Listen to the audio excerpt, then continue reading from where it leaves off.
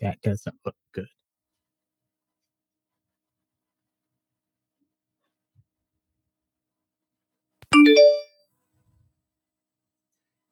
Now that video clip really sucked. It's not as smooth as the one behind me. That was absolutely terrible, John. Yeah, I don't know why.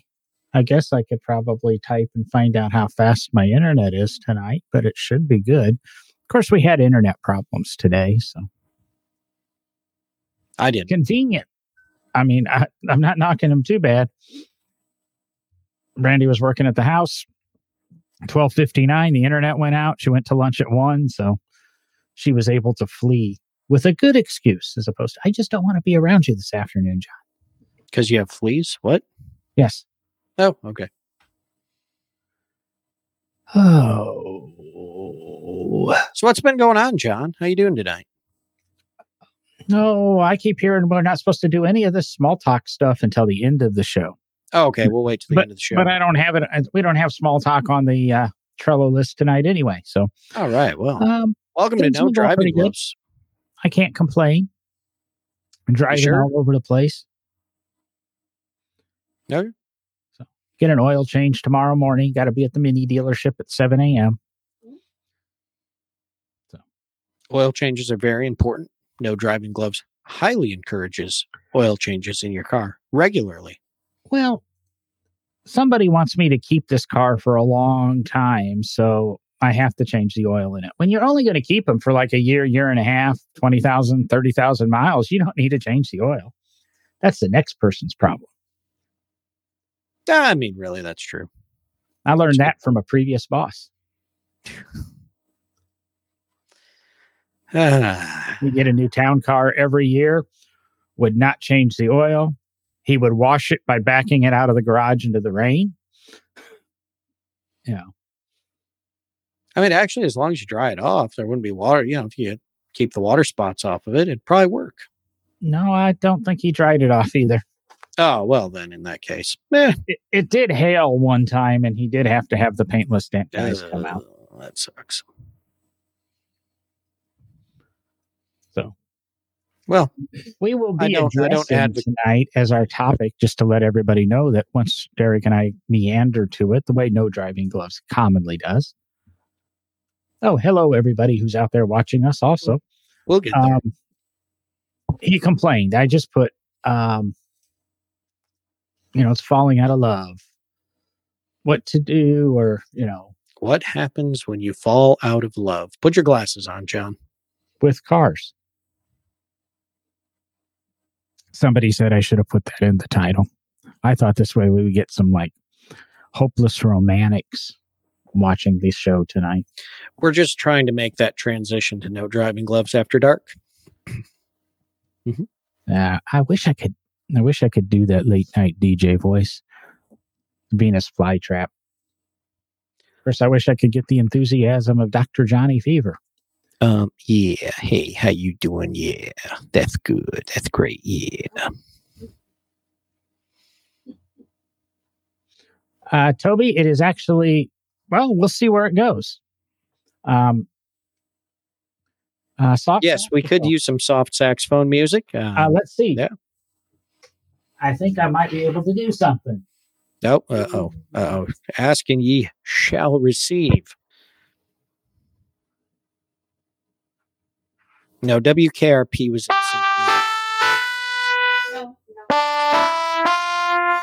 No, John. Too loud? That was terrible. Well, I told you I can't play the keyboard, but I've got 10 different brass instruments. Okay, so moving right along.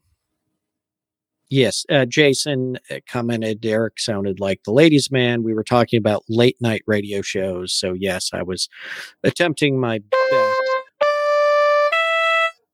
There's a clarinet. No. Hey, I got. Sounds like every clarinet player I've ever known, though. I gotta get my $20 out of this keyboard. I could have bought the fancy one for $25. I might actually be able to hook us up with some saxophone music. Actually, that could be written specifically for the show that we could have copyright to. I actually work with the wife of a legendary saxophone player. The wife of a legendary saxophone. Mm-hmm. He actually he played in Doc Severson's band. He now does his own thing out on the road.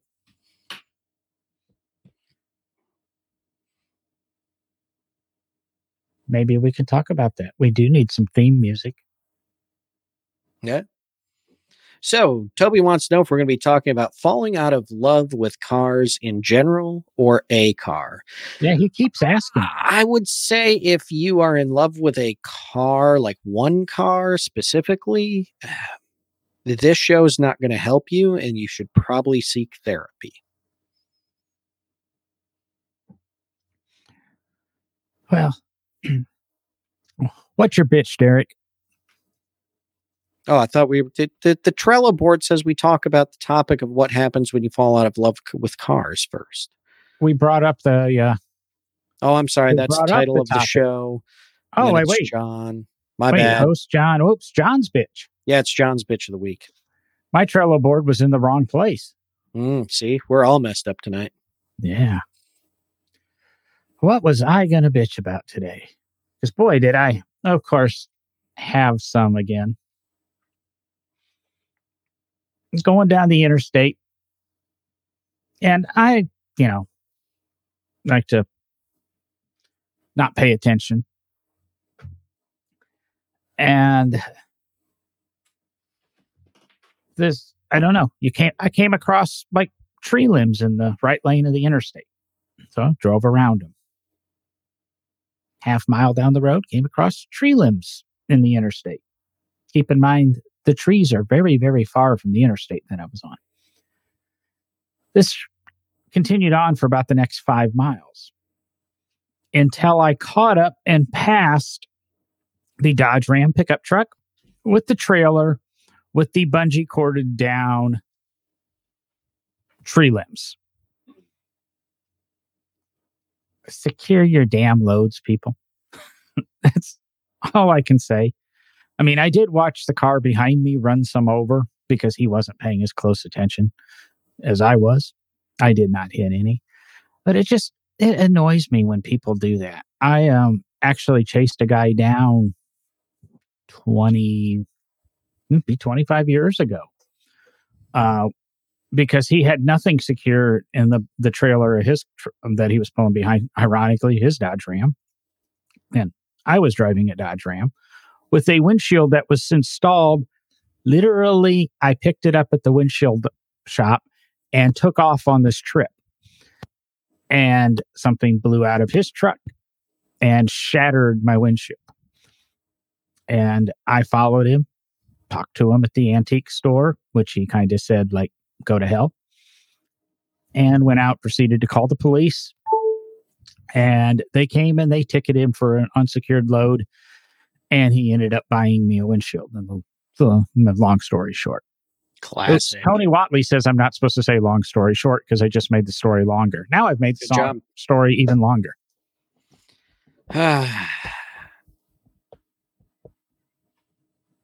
So basically, lesson of that story is make sure you secure your loads because it is really annoying when you don't.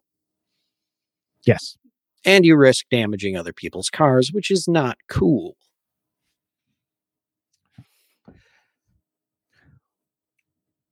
We were going to start our Christmas suggestions tonight, but I think we're going to push that off a week.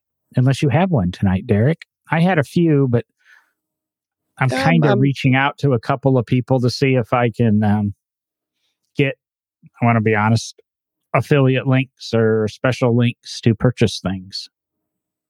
Yeah, I'm good holding off. I had one, but right now I literally did not bring the paper that I wrote it down on with me, so I'm blanking on the name of it. So it's better to wait till next week.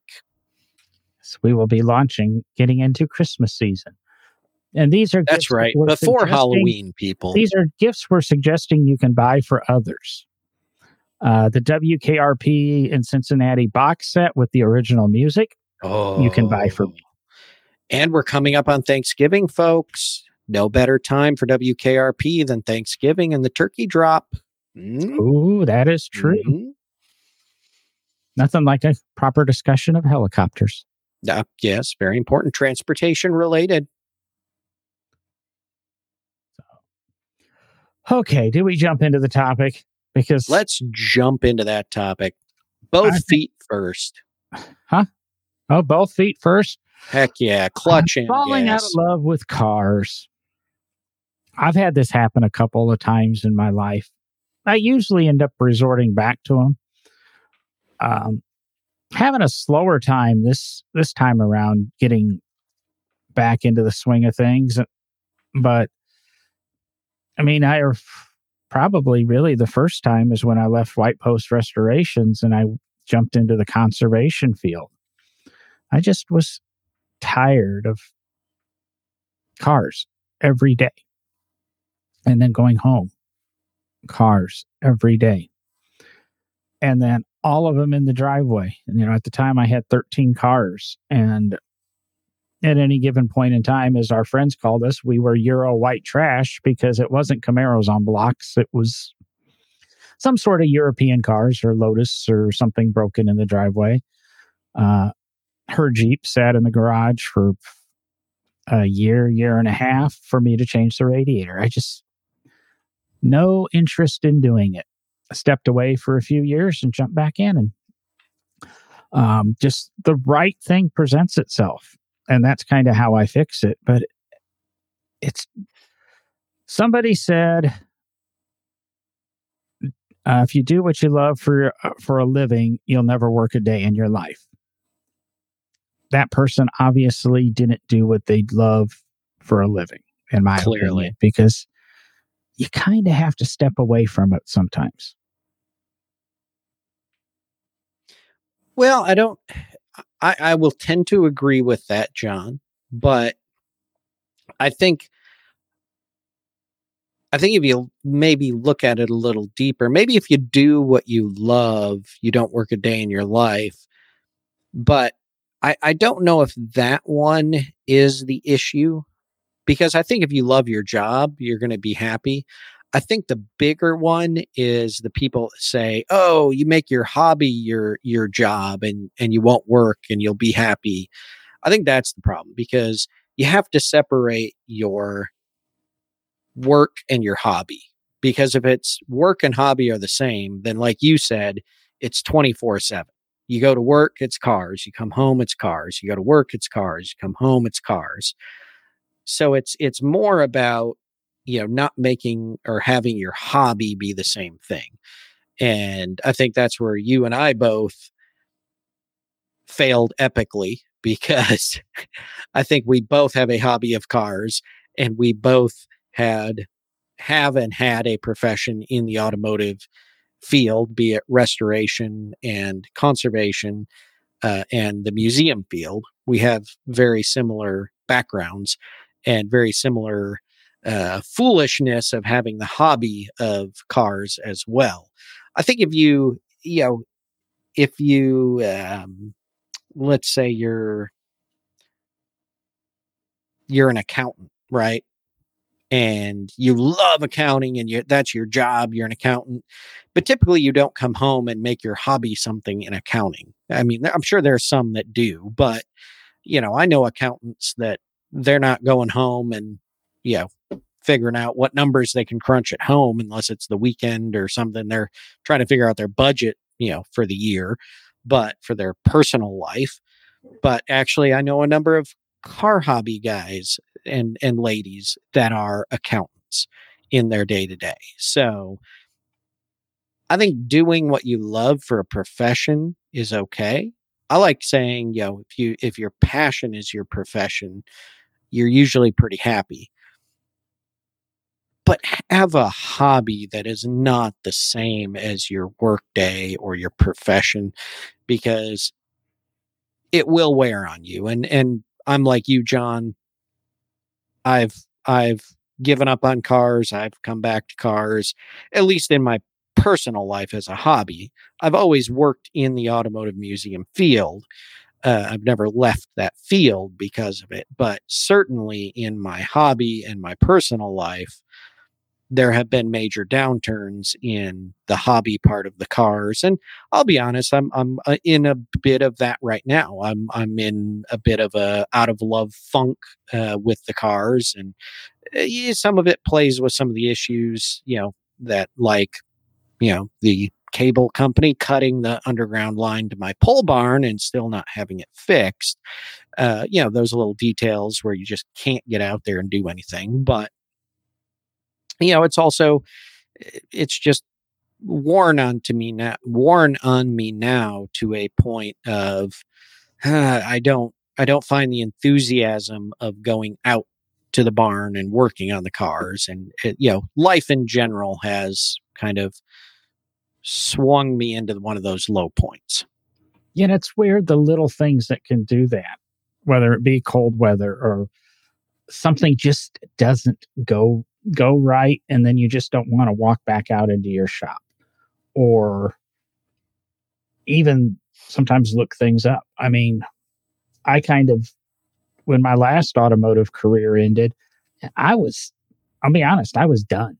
Um, I enjoyed the the job. I enjoyed the place. I enjoyed most of the management. It's just, it was literally 24/7. If I went to work and it was cars, and I came home and it was cars, kind of my stuff cars, but cars. But I would go to a car event and all they wanted to do was talk about work, because I worked in a very public automotive business. And it just, that's the way every conversation's, go to a car. Oh, what's going on at? How's it going? How's so and so doing? Oh, where you been? No, it's always, so what's going on? And it really, it really took a chunk out. And I've been happy since I left. And the best thing that ever happened was finally walking out, struggling with the decision. But I've said it before many times on the podcast, was buying the Mini. It's kind of made it fun again. I still have some low points, and I still haven't went to, the old car club meetings or anything. And I've been talking to Brandy about it. And part of it is I'm out of the habit. Part of it is I think the COVID thing, why, knock on wood, I have never got COVID. It just, it changed, and you're so used to staying home.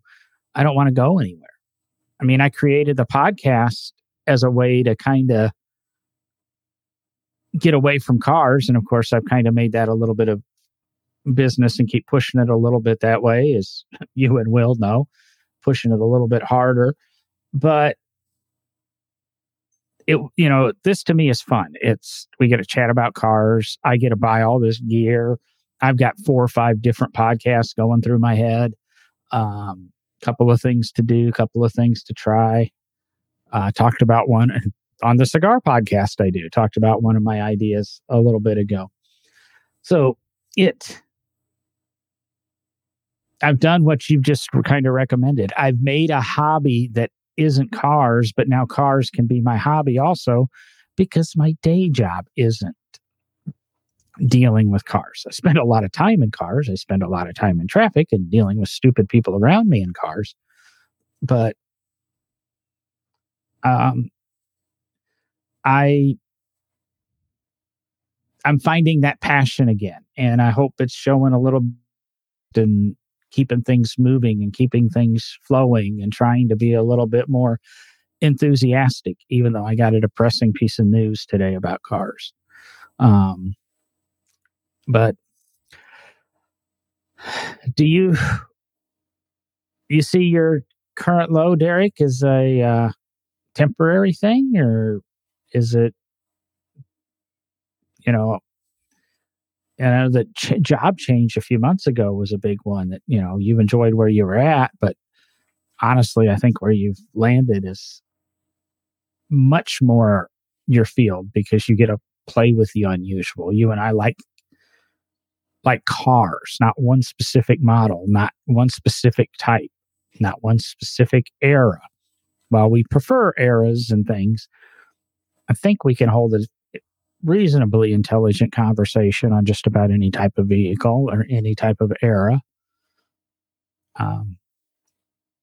Like you said, you're in this current funk. What have you had in your past that were funks, and how did you slide out of them?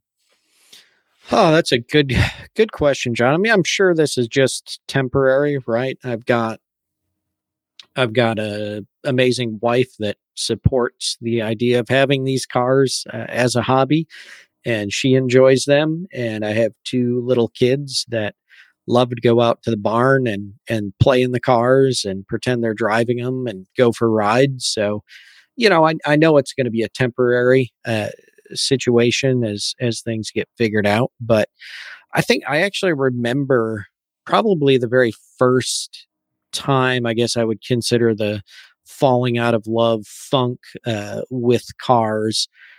I don't even know what brought it on necessarily, but I remember I was in college. Actually, I was at Central Michigan University, and to a point. I mean, I'd started a car club on campus. It was actually a registered student organization at Central, and actually started it with someone who is still a friend to this day and actually works for Hemmings Motor News as a writer and editor. Great guy. And, he and I, we've gone through this too.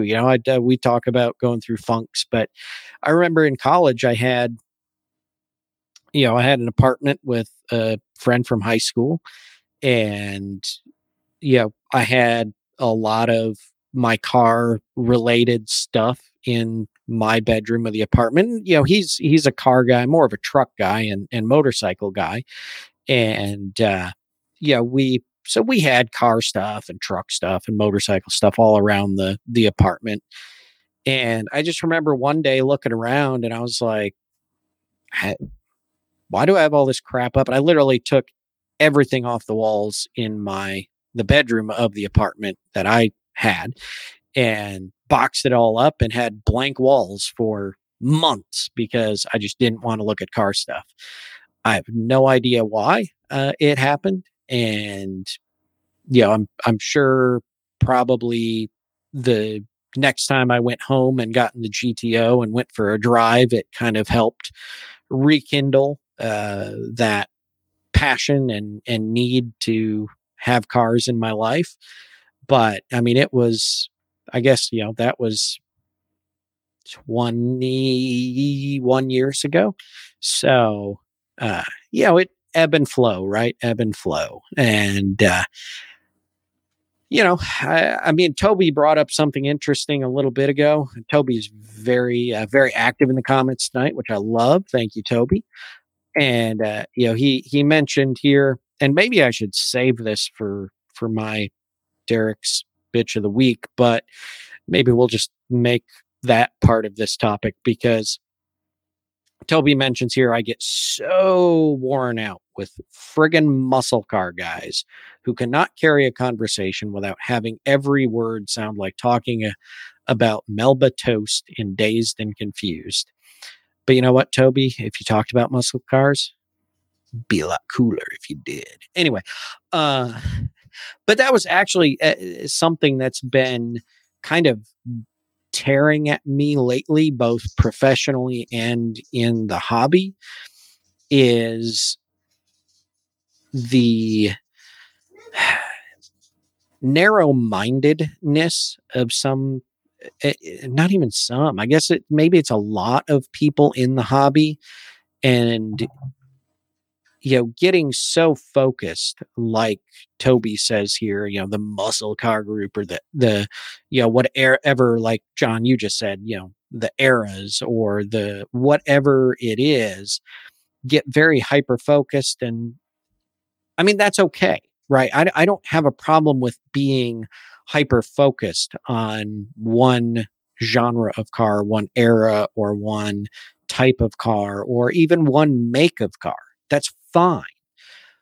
But what gets me is when those people that are so focused in those one areas and or that one area or whatever it is start attacking other people on, because they're talking about general car history and information.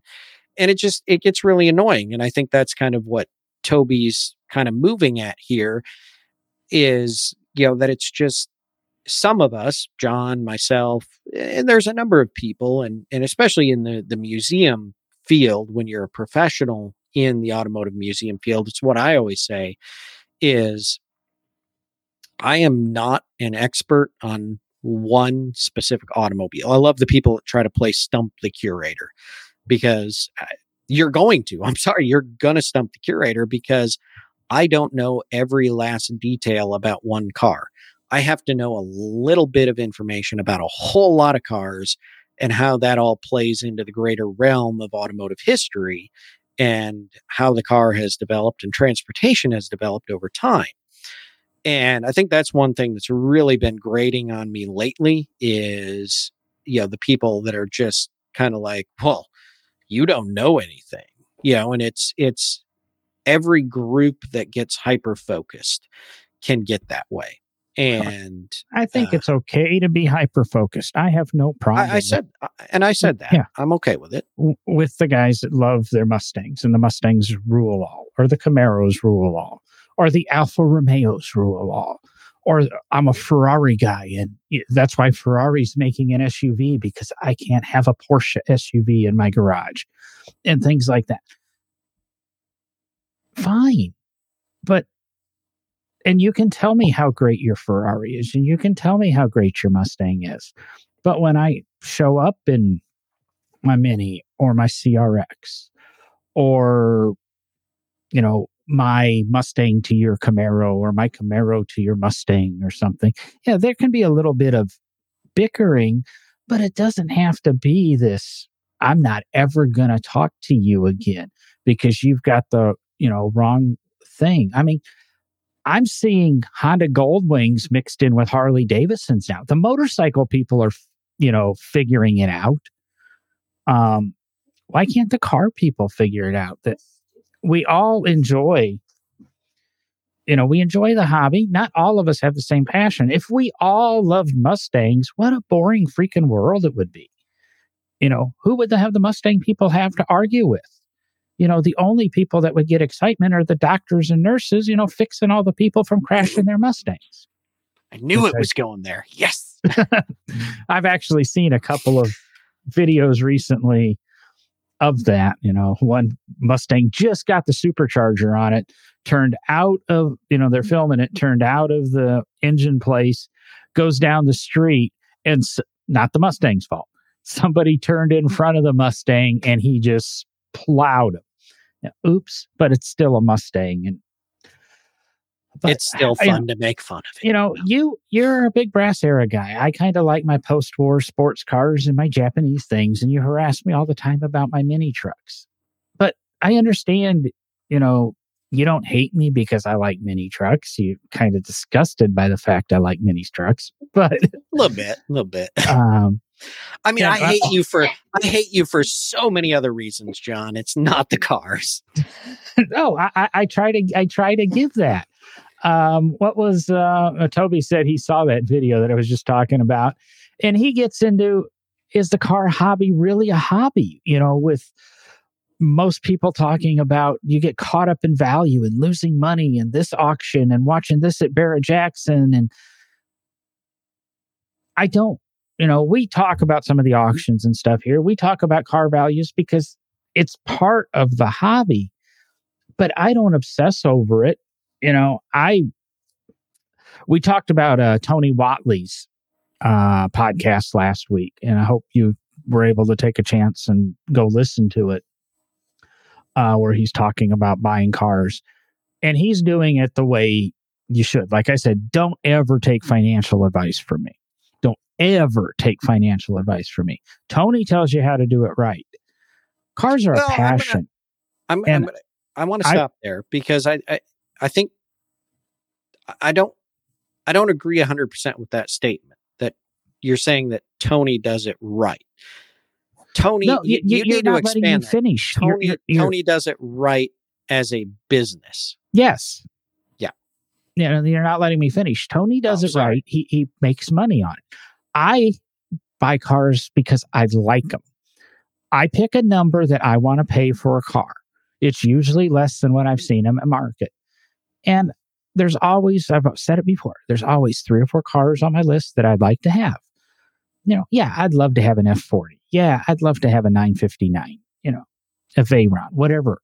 I'm never going to have those, not unless, I start buying lottery tickets when I'm outside of Alabama. Or somebody really, goes to nodrivinggloves.com support, /support and really buys us a couple thousand cups of coffee, or joins our Patreon at a very nice level. Maybe one of our listeners could just accidentally put the decimal point in the wrong place. Just slip up. But it shouldn't be about that. Yeah, you've got to pay attention to it, or otherwise you end up, 50 years and broke like me. But I've had fun with my cars and I've enjoyed my cars. And yeah, I've got my ups and my downs and things with them. And, I'll lose money on my Mini. Hell, it's a brand new car. I bought it at a good price. If I was to make money on it, I could have, the afternoon I bought it, I could have drove down the street to Carvana and they would have paid me over $1,000 more than my out the door price that I had just paid hours earlier at the BMW dealership. But it's, it's fun. It's a passion. And some people are in it to make money. Some people are in it to watch their portfolio and do it as an investment. It's kind of like, to me, day trading. Hopefully, if you're day trading, it's a hobby and you're only doing it with money you don't have. It's like people say with crypto. Don't put any money in crypto that you cannot afford to lose. It's fun. It's like going gambling. People who gamble and do it responsibly. You're having fun, but you're probably going to come out the door with a little bit lighter wallet than you went in. But I'm not, if it was all about the money, every car, all 497 Buick Grand Nationals would have 0 miles. Fortunately, about 25 of them were driven. The rest of them, people put up and they saved them for the next guy, and they saved them for the next guy. Why do that? If you've got something, beautiful and gorgeous and fun, use it. People always make that contrast to women, and I think women could make it to men. Why have a gorgeous hunk of a guy or a gorgeous supermodel, as a girlfriend and not sleep with them? What are you doing? Saving it for the next guy, or saving it for it's the same thing with cars. Have fun with them. Enjoy them. That's what they're there to do. If you make a couple of bucks, you make a couple of bucks. If you're doing it as part of your financial investment portfolio, really bad idea. But it's not a car hobby then. It's a business venture. And that should be totally different than a hobby. A hobby, yeah. And that's, going back to a couple things you said. Number one, it's kind of like this podcast as well. If you've got 2, stud hosts like us, why wouldn't you listen? Don't save us for later. Listen now. Where's all those female applications for guest hosts? So, but this is another topic that's been kind of in the vein of what I've already talked about, really grating on me lately, at least on the professional side of the career, but also a little bit on my hobby, in the automotive realm as well. And Toby just mentioned that we need to get together and talk, and we're gonna a lot of us are gonna be seeing each other in a couple weeks. The National Association of Automobile Museums and actually World Forum for Motor Museums conferences in about 6 weeks. So a lot of us are going to be getting together and commiserating over probably some alcoholic beverages at the bar.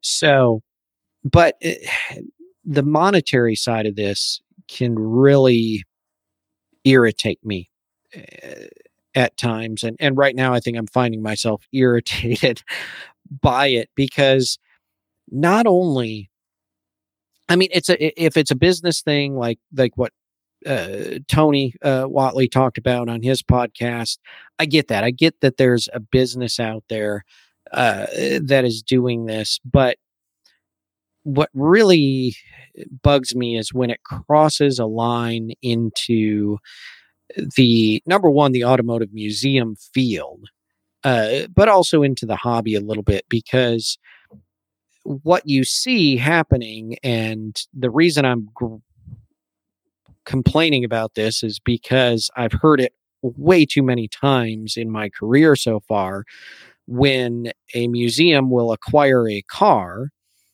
and you get the keyboard warriors going out on the social media posts that the museum acquired this car, and we're really happy to have it in the collection. And the first comments are, well, that's not an important car. Why would you need that? Why would there's so many other important cars out there? And then they list the more important cars. And the only reason they're listing those more important cars, as they call them, is because they are the cars that are at that time worth the most money, and only the highest end collectors, people like Jay Leno and Bruce Meyer, and name the big names in the collecting hobby right now, are going out and buying them. And that's what makes that important, because it's valuable, and the rich collectors are buying them. That doesn't make it important. That makes it a valuable car monetarily. Historic importance is much different. Yes, I will admit a Type 57 Atlantic Bugatti has importance. But the only reason that people are familiar with that car and feel that it is, this great car that, every museum needs to try to have one, because, oh my gosh, Jay Leno would own one, and this person and that person. That's not what museums are out there for. And it's not what some of us in the hobby are trying to collect for. What we're interested in is historic significance. And I will put up any day a conversation that a Dodge Caravan is more important in the history of the automobile than a Type 57 Atlantic Bugatti, because the minivan changed the world and is the reason we have modern SUVs to today. There's a difference. And when that difference and that line gets blurred, it really, really makes me want to give up. Well, you just gave me a show idea, which would be interesting. And that would be and don't answer this too in depth. Okay. What vehicles would you put in a museum? Because I think we're going to do a show this way, that are the most impactful to the history of the automobile. I don't care if they exist still. I don't care if they were drawings by Darwin. If it's, you say the minivan, I say the Pontiac Aztec. Mm-hmm. And, you're right. Why can't I think of what I'm talking about right now? I'm thinking of Bugatti too. You had one up at Henry Ford, white car, big thing, long thing. Bugatti Royale. Yeah, the Royale. They're cool cars, but they made a statement. But did they change automotive history, where they were the biggest and baddest of that category. A Porsche 959 had an impact. A first generation NSX had an impact. But, let's make that a show topic. Yeah. Jason commented, isn't the Type 57 the precursor to any sports car of today, just as the minivan is to the SUV? Not really. Sports cars were around before the Type 57. The Type 57 was a technological, Bugatti was a technological advancement to the automobile. Bugatti did amazing things. So, but it's where, in my opinion, as a museum curator and as someone who is more interested in the hobby of collecting, historically relevant automobiles or just interesting automobiles, there's a line that has to be drawn. And but I would not be one that says that the Type 57 is the precursor to any sports car of today, because you had a number of sports cars prior to that. I mean, the first, as I recall, I was just talking to somebody about this the other day. The first use of the term sports car in the United States, I don't know Europe yet, but in the United States, has been tracked, at least as far as we can tell so far, was in a newspaper article in like 1919. My guess, I haven't found that yet, but my guess would be it was probably in reference to a Mercer here in the U.S., because Mercer racebouts were one of the prime sports cars of America at that time. But there have been, really, if you go back in Europe, the 1904 Mercedes is often considered really the first advent of the sports car, because of its horsepower and its capabilities and everything that was engineered behind it. So, the Type 57, albeit a technological advancement, a beautiful car in design, precursor to sports cars, I don't know that I would agree with that. Maybe the precursor to supercar. I don't know. It's a hard one. Well, I had to type in what you just talked about, the first use of the term sports car. Wikipedia, so take it for what you wish. It was first used in 1919 in the United Kingdom. Maybe it was the United Kingdom, not the United States. My apologies. In the Times newspaper, the first use of the term in the United States was 1928. And it says sports cars started to become popular in the 20s. Originally used for two-seat roadsters. But I think I'm with you, is that I thought Mercers were kind of referred to as sports cars in the teens. And the Model T Speedsters and things like that. So those are the earliest things. Maybe the term, who cares when the term came out? And when you look at the definition of what a true sports car is, these cars have existed from the earliest days of the automobile. It's kind of what is it? Once the second car was built, we invented automobile racing. So it's the same thing. Well, and go back to that with the business side of this. And I think we've talked about this on the podcast before, but another perfectly relevant time to bring it up. Who is saying that a certain car is the precursor to something, or is the definitive line? Is it someone who is not connected to the financial side of that vehicle? Or is it someone that is directly tied to the financial value of that vehicle, who stands to make money by making that vehicle more important, therefore driving the price up on that vehicle? That is the big trick. And that's where, in the museum field, if you're on the ethical side of the museum field, and John knows this, and I know this, and John kept a very professional and separated life.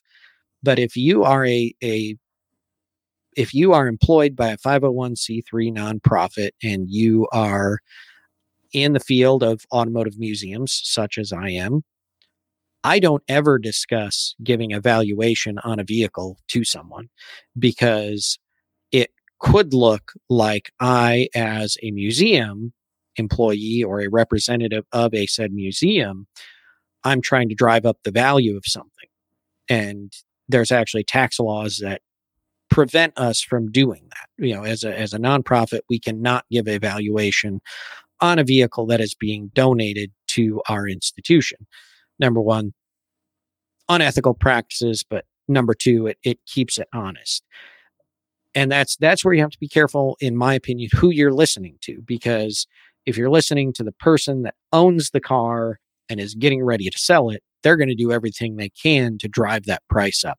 They're not concerned with what true automotive history might be. Where did was it Jason talking about would rather have a sports car? Nobody writes songs about caravans. Well, it's hard to be cool in a minivan by the Oak Ridge Boys, minivan by Eric Orton, minivans Doughboy, Hey Little Minivan by Austin Lounge Lizards. Oh yeah, Rolling in the Minivan by Cuckoo Kangs Roo. So, oh man, Cuckoo Kangs Roo did one. Yeah, dude, I have their albums. I must have missed it. I was trying to see here. Let's see here. I pushed the wrong button. There's too many buttons here. It's actually very interesting. And this is one of the things I like about the show, because Toby, and Jason are making great comments tonight.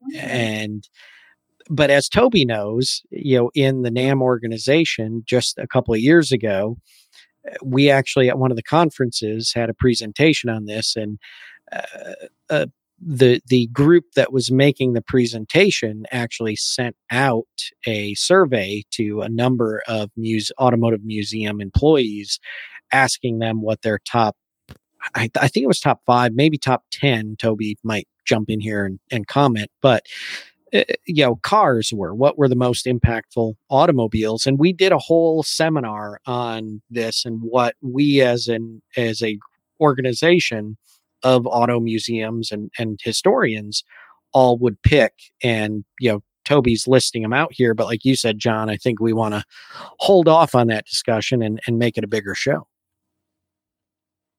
I had some inputs from inside my studio too, and we're definitely going to make that into a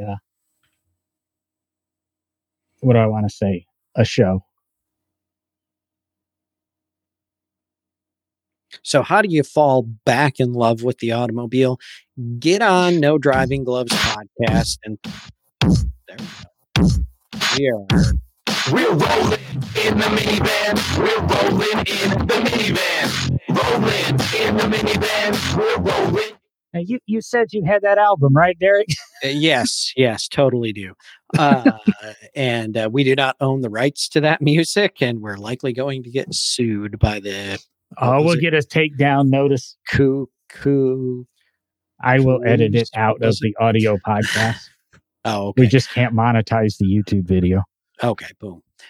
What were we just talking about? Oh, so what do you do when you fall out of love with the automobile?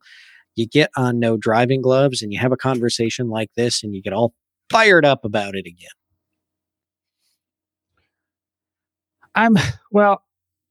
Toby's most recent comment, it's the BS. It's not the cars. It's the BS that drives you nuts. And that's I want to kind of agree with him there, because it's the Viper Club saying, it's the Porsche Club saying, it's the cars that brought us together. It's the people that keep you coming back, but it's also the people that make you go away. Mm-hmm. There's a reason, me as a teenager didn't go to a lot of the Saturday night cruise-ins because people didn't like my Honda. They wanted their 57 Chevys and their, 64 Impalas and things like that. They wanted their big cars and their 60 stuff. I was wrong. And I've made it a statement through my whole life is that you want to get kids involved in the hobby. You want to keep this thing rolling and keep this interest alive. We got to quit playing Beach Boys. We have to start playing Motley Crue. And now we probably need to start playing Britney Spears or I don't know who's current now, Taylor Swift at car shows. You've got to keep a little bit of every generation. Need some Eminem in there, some Backstreet Boys, bring it up, Just think of what would have happened to the world if the Koo Koo Kangaroo were played at more car shows. Exactly. You have rows of minivans there, Mm-hmm. which that was the depressing piece of automotive news I saw today, is that Dodge announced today, or Stellantis announced, the Dodge Ram ProMaster City will cease production by the 2023 model year, which is the last of the commercial minivans. Ford Transit Connect was killed a few weeks ago. The Metris was killed a few weeks before that. Nissan cut out the NV200 about 2 years ago. And of course, Chevrolet left the market in 2018. So no more commercial minivans. And boy, am I kicking myself for ever selling my Transit Connect. I should have kept that thing. You know what? If there's no minivans, let's just go to electric self-driven pods. I'm over. Well, it. that's the hope, is that electric will bring back the minivan. But there won't be room for passengers. Podcast I was just listening to. He went to where he stores his cars in California, LA, Santa Monica, and right next to where his storage was this row of cars that included the new electric VW bus. So maybe we won't have to hold out too long, because I do believe, is it the ID4? Is that what that's called? It was ID something. I think it might be ID4. That's not that far away. Yeah. But damn it, we didn't make it through a show without saying electric cars. Oh. Well, but we have to clarify that. Is it only that we can't talk about modern electric cars? Because historically, they're kind of important, especially early on. Well, we'll discuss that in our inventory of car museums. Good. And if you have input on that, I'm going to take some of the notes out of the comments here today. And I just read Toby's comment here, and I didn't see Jason. No, Jason didn't see that. So, now I totally lost my train of thought. We'll save that for if you wanted to provide suggestions for what are the influential cars that should be in our value, no object, don't care if they're worthless, museum of influential cars. But Derek, you were saying, how do you fall back into love with cars? Yeah, how do you? Come on, John. Me? Open-ended question. Looking for answers. I was perfectly happy doing the conservation work I was doing. Say, after I left White Post and I went to Conservation Solutions, and I was restoring some pretty cool shit. Saturn V rockets, Titanic artifacts, historic landmarks in DC and throughout the country. Wasn't a crappy job by any means, but all of a sudden I like Lotus, and there it was, the mecca of Lotus. If you're going to get back into cars and you're into Lotus, there's really, at the time, one place. Now there's two places. Lotus Engineering has a pretty good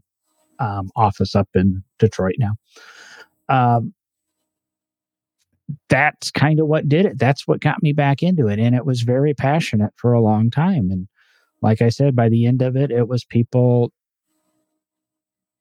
always talking about things around me and not me. And it gets that way. There's also some narcissism and some arrogance and stuff that came with that job that wasn't very healthy. But I stepped away from it. And like I said, now I'm beginning to really get back into cars. I've started to find a little bit more passion even for this podcast and that since I stumbled across this Mini a year ago. People around me didn't want me to buy it. I'm so glad I did. I'm where I am today with, the passion for this podcast. Technically, she kind of admits that it was the Mini in my online dating profile that pushed her over the edge, after looking at this wonderful dad bod and picture of my reclusive dog. Wait, you're talking about the Mini, the car, right? Yes. Okay. Yeah. But it's things are very similar to the Mini because footlongs do come into play. Okay. So, original Minis had those 12-inch diameter wheels. Mm-hmm. That's exactly what we were talking about. But that's how it's happened. I don't go seeking to get back into the car hobby. Something comes along. And, I slide back into it. And it's taken a little bit longer this time, but I'm very disappointed I'm not going to be able to do a drive at the end of the month because of just scheduling. But I enjoy, I can't say that, like I said, I can't tell you what makes it happen. It's just one day you wake up and, hey, I'm having fun again. Yeah, I mean, it's very true. And I agree with Toby too. Toby made a comment and he just basically said, get in a car and drive. Just do it. Get beyond the BS, go alone, get in a car or a truck and just drive. And it is, you get in one of the cars and you drive and you clear your head.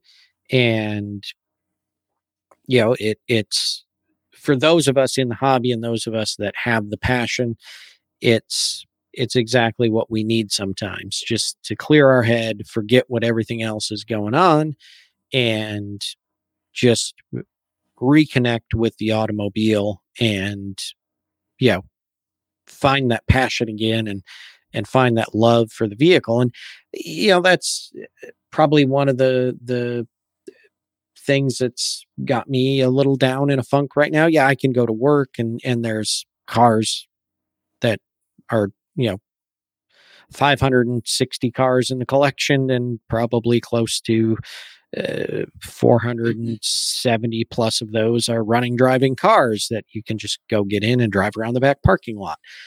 But, my own vehicles, each one has a small problem right now. And because I don't have power in the barn, it's hard to go out there and work on it and get it fixed and all those things. And that might be one of the things bringing me down is I can't just come home on a weekend and jump in the Chrysler and, living on a 1.5 lane back road with no traffic, kids sit in the back seat and we drive, down to the neighbor's driveway, turn around, come back, go to the other neighbor's driveway, turn around, come back. And or we just drive around the yard because we do have enough room to drive around the yard and they get a kick out of it. And right now I can't do that. And so that might be part of it. That funk is just not being able to get in the car, reconnect with the passion, find the love again, and, find that happiness that is there when you're connected to the vehicle. Yeah, Toby. See, last time I really fell out of love with cars, I bought my Transit Connect because it's kind of cool and I had some customizing ideas for it. Sold my SHO, and to be honest, bought a Mazda 5 minivan because I tried to become practical. And then I ended up with a Fusion. And of course, the Fusion became the Mini. It just took a little bit of time to get back to it. So I didn't even have the fun car to go out, and drive and enjoy. And now I keep, heard Farah talk in the last 2 or 3 episodes about the new Corolla GR. And yeah. But so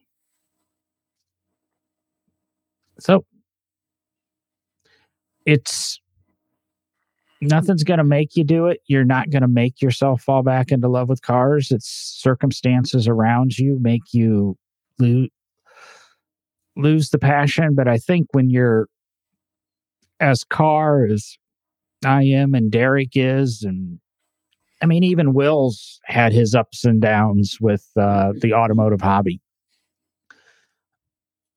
We still have what's the old saying, motor oil in our veins or whatever.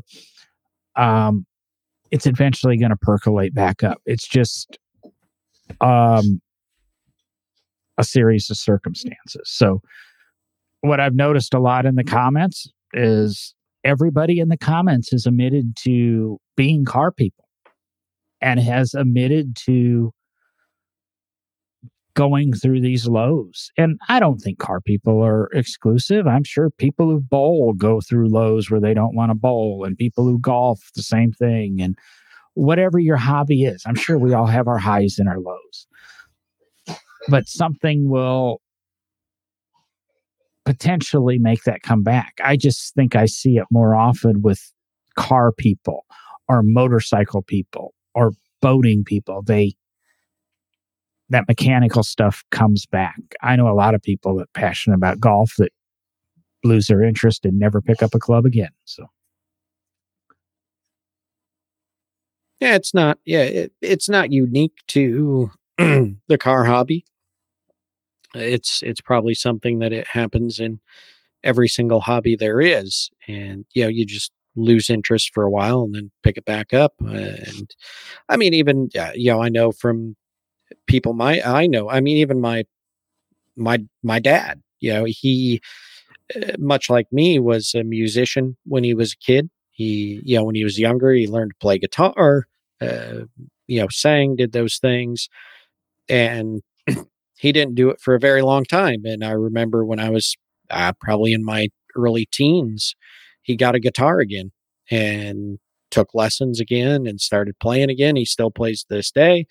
I played trombone all the way up into early college. But I will say it's been probably, picking it up and playing it in earnest and actually playing a full song or something like that. It's probably been since early college since the last time I've done that or played in a band setting. Other than that, it's been the frequent get the trombone out and play a scale or two and then go, oh, wasn't that fun, and put it away. Just no time. And trombone solos on your own, sitting around, aren't that exciting. I'll have to say it's quite boring, actually. So, but it's I think it's just common. We all kind of have our passion, and sometimes we go, I wonder if there's something else out there I could do for a while and take a break. Yes, Toby, you should. Ooh, Toby, yeah. We could start the NAMM band. The damn NAMM band. Mm-hmm. And Toby, I'm not going to talk about it on this episode because I'm not going to ruin my my seminar for the World Forum NAMM conference. But you're going to see a big part of why for the last few years I slip in and out of questioning things about the hobby. I'm going to talk about some stuff I've not talked about in the past, and that happened in my career.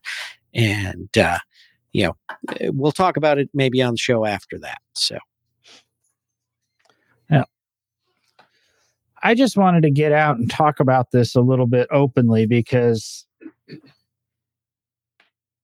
like I said, people in the comments have admitted that, wow, if Derek and I go through it, they don't feel so different. I say we all go through it. It all happens. I don't think we're going away in the near future. We'll find out 15 minutes after the show. but we'll we got a show topic out of this. We got another show topic already lined up for next week. Couple of interviews coming up. So NoDrivingGloves.com, everything's there. No Driving Gloves /support. If you feel we provided any value or entertainment for you tonight. I think. Sorry, John, I'm going to jump in. Can they still leave us a good review? They can leave us a review. I don't push for reviews because, to be 100% honest, have you ever found a podcast by reading a review? And they don't matter. I don't care. Every podcast consultant, Apple, Google, all those tell you reviews don't matter. Every podcast tell you reviews matter. It's kind of social proof, make us feel better. Hey, if I'm talking to one person, if I'm talking to two people, or if I'm talking to 1,000 people, I don't care. I'm going to talk to them. So my voice will be here talking about something. So it's kind of like this podcast. The hosts don't know what they're talking about, and the topics don't matter. Wait, maybe that's actually vice versa. Kind of like, I don't know. Did I say that the points don't matter. Oh, the points don't matter. That's what it was.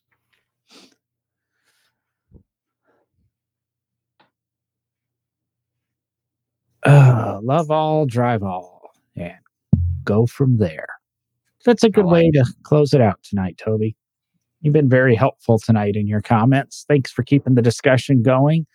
We want videos of that trumpet and Nam and Derek, no matter how it's played.